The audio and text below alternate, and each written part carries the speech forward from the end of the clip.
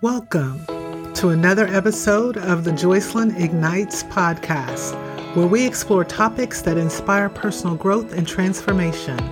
I'm your host, Joycelyn Lewis, and in our previous episode, we explored the concept of the Valley of Baca, a metaphorical place of hardship and struggle. Today, we continue our journey by delving into the transformative power of forgiveness in the midst of the Valley of Baca. In this episode, we will reflect on what forgiveness is and what forgiveness is not. So let's explore forgiveness while we are on this journey through the Valley of Baca. Be ignited. Have you ever experienced the weight of unforgiveness?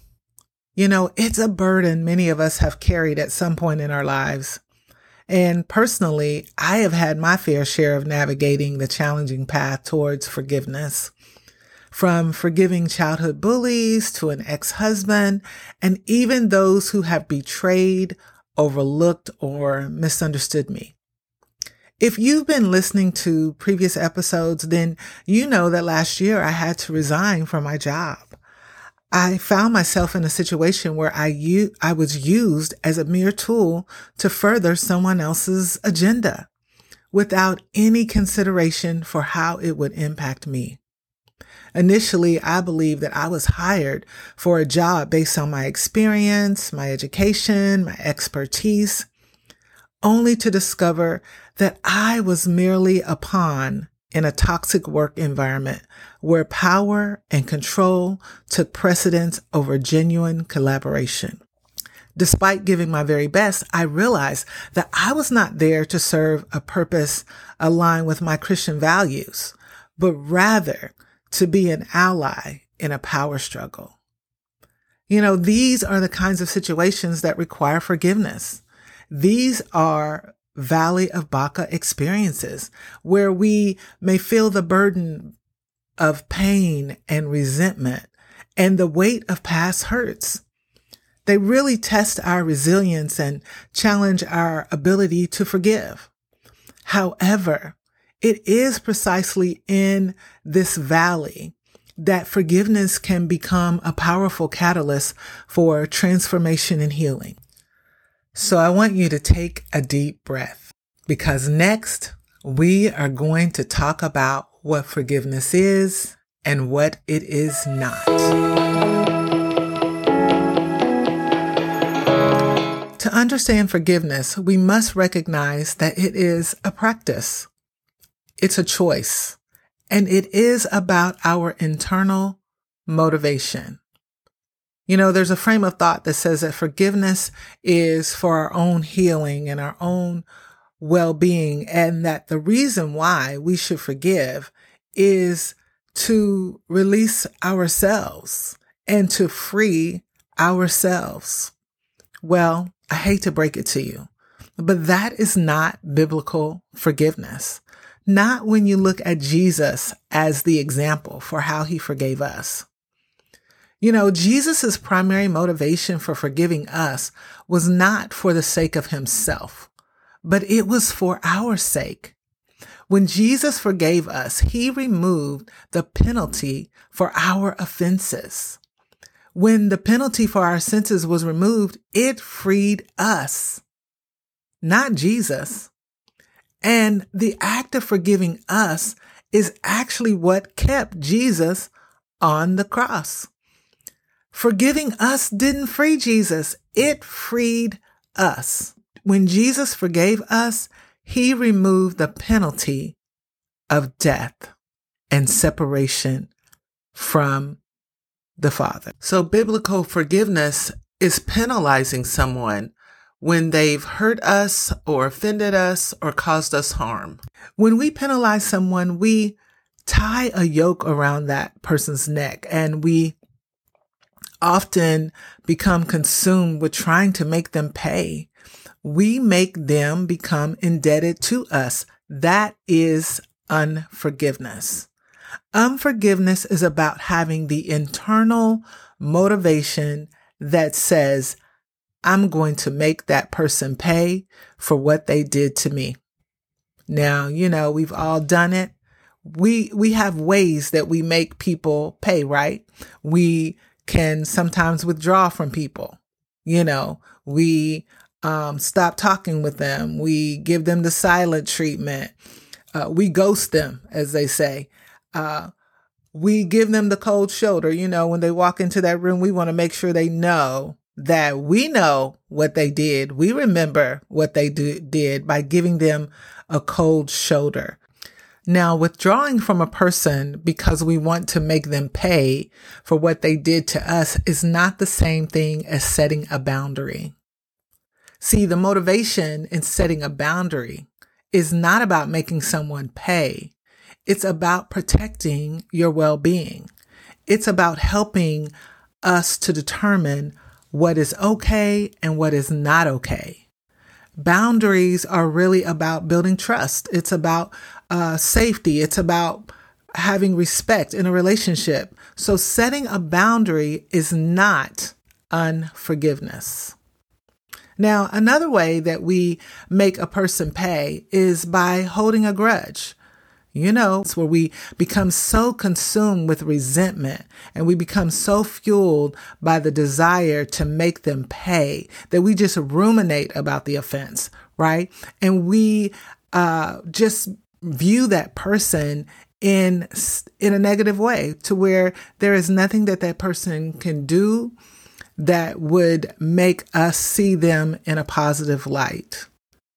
That's holding a grudge. That's unforgiveness. And then another way that we make people pay, or that we penalize people, is we try to tarnish their reputation.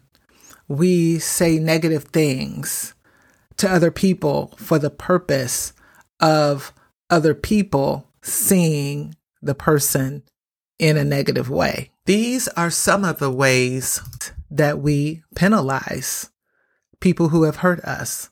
Now, I will say that it's okay to share the story. Sometimes there are safe people, there are people that we need to share our stories with, the way that maybe someone has hurt us. But again, it goes back to the why you are sharing it. Are you sharing it for the purpose of tarnishing the person's reputation? Or do you need to share the incident for the purpose of healing? We penalize people when we say, you know what? You did something to me, so I'm going to make sure I do something to you. I'm going to get you back. The beautiful thing about biblical forgiveness, though, is that it actually removes the debt. It says, you don't owe me. And our internal motivation is about releasing our right to hold the offense against that person. Whew, I know that's hard. Releasing the right to hold the offense against that person.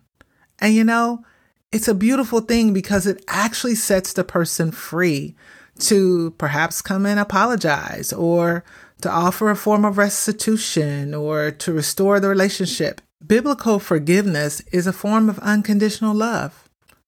Biblical forgiveness, it creates room for the relationship to be restored. That is the purpose of forgiveness. Isn't that what Jesus did when he was on the cross? He removed the penalty of death and separation and restored and reconciled us back to him and the Father. And I know you might be thinking, there is no way that's going to happen in my case. And you might be saying, I'm not even really ready for that. I'm going to say to you that forgiveness is a process, and it is a choice. And with God's help, you can do it. I did it. I had to take some time to consider, how am I penalizing these people who have harmed me? In what ways am I trying to make them pay for what they did to me? And trust me, People that I talked to even gave me ideas on ways that I could make them pay. But I had to pray and I had to listen to how God was speaking to me and how to respond. And so I want you to know that with God's help, you can overcome unforgiveness.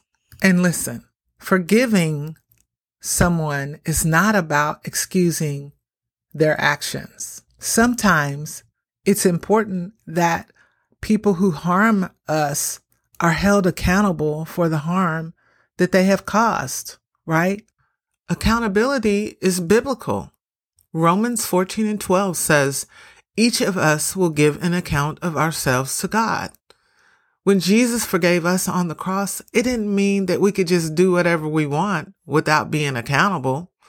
It meant that we would not be penalized for our sins. But when we die, we are going to have to give an account to God for the things that we've done. So, holding someone accountable for the harm that they've caused us is biblical. And when we want to hold someone accountable for the harm that they have caused, that's not unforgiveness. What that really is, that's love. Love is an action. It's not just a feeling. And so we actually can love our offender by wanting the offender to be held accountable. Sometimes holding someone accountable for their actions is the most loving thing that we can do.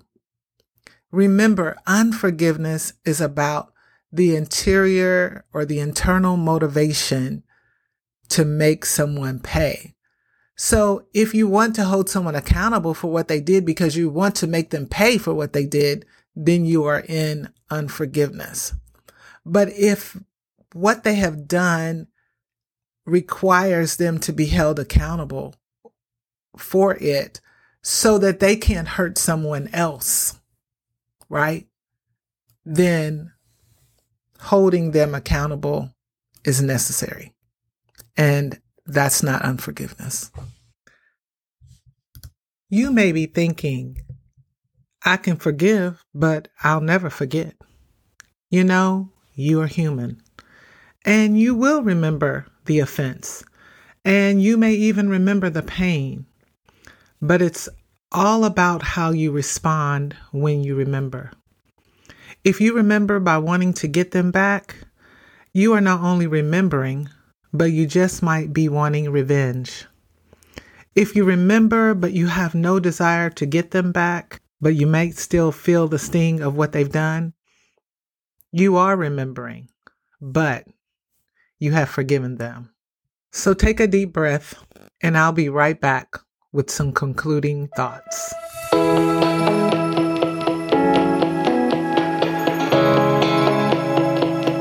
Biblical forgiveness is a powerful act that involves removing the penalty of an offense.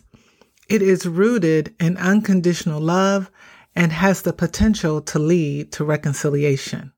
Now that we've explored what forgiveness is, let's dive deeper and reflect on its profound impact by considering the following reflection questions. How has forgiveness played a role in your own life? I want to invite you to just reflect on a time when you forgave someone or were forgiven by someone. What impact did it have on your relationships and your personal growth? Secondly, what barriers or challenges do you face when it comes to forgiving others?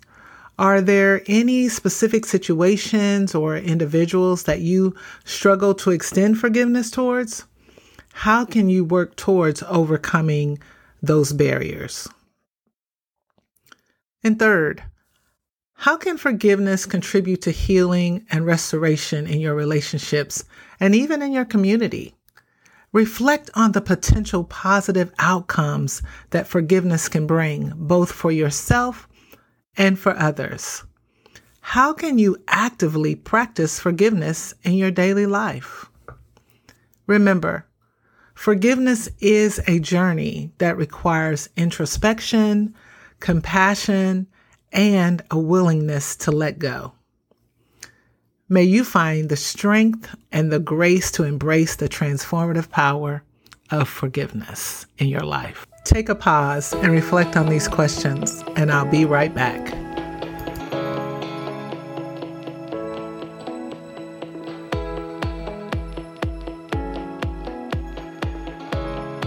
In the Valley of Baca, forgiveness is a spring of hope and a fountain of possibilities that flow with opportunities for growth and transformation. As we journey through life's trials and tribulations in the Valley of Baca, forgiveness will lead us to rivers of inspiration and streams of living water. Then we will be able to rise above our circumstances and turn our Valley of Baca into an oasis of renewal. Thank you for joining me today on the Joycelyn Ignites podcast. Join me for my next episode where we will continue to explore forgiveness in the Valley of Baca. In the meantime, embrace forgiveness as you navigate the Valley of Baca and let it empower you to live a life filled with healing and resilience. Don't forget to subscribe to this podcast so that you will not miss any upcoming episodes. And share this podcast with your friends. To find me, you can go to www.joycelynlewis.com. That's www.joycelynlewis.com. And you can find me at Joycelyn Ignites on Facebook and Instagram. Be ignited.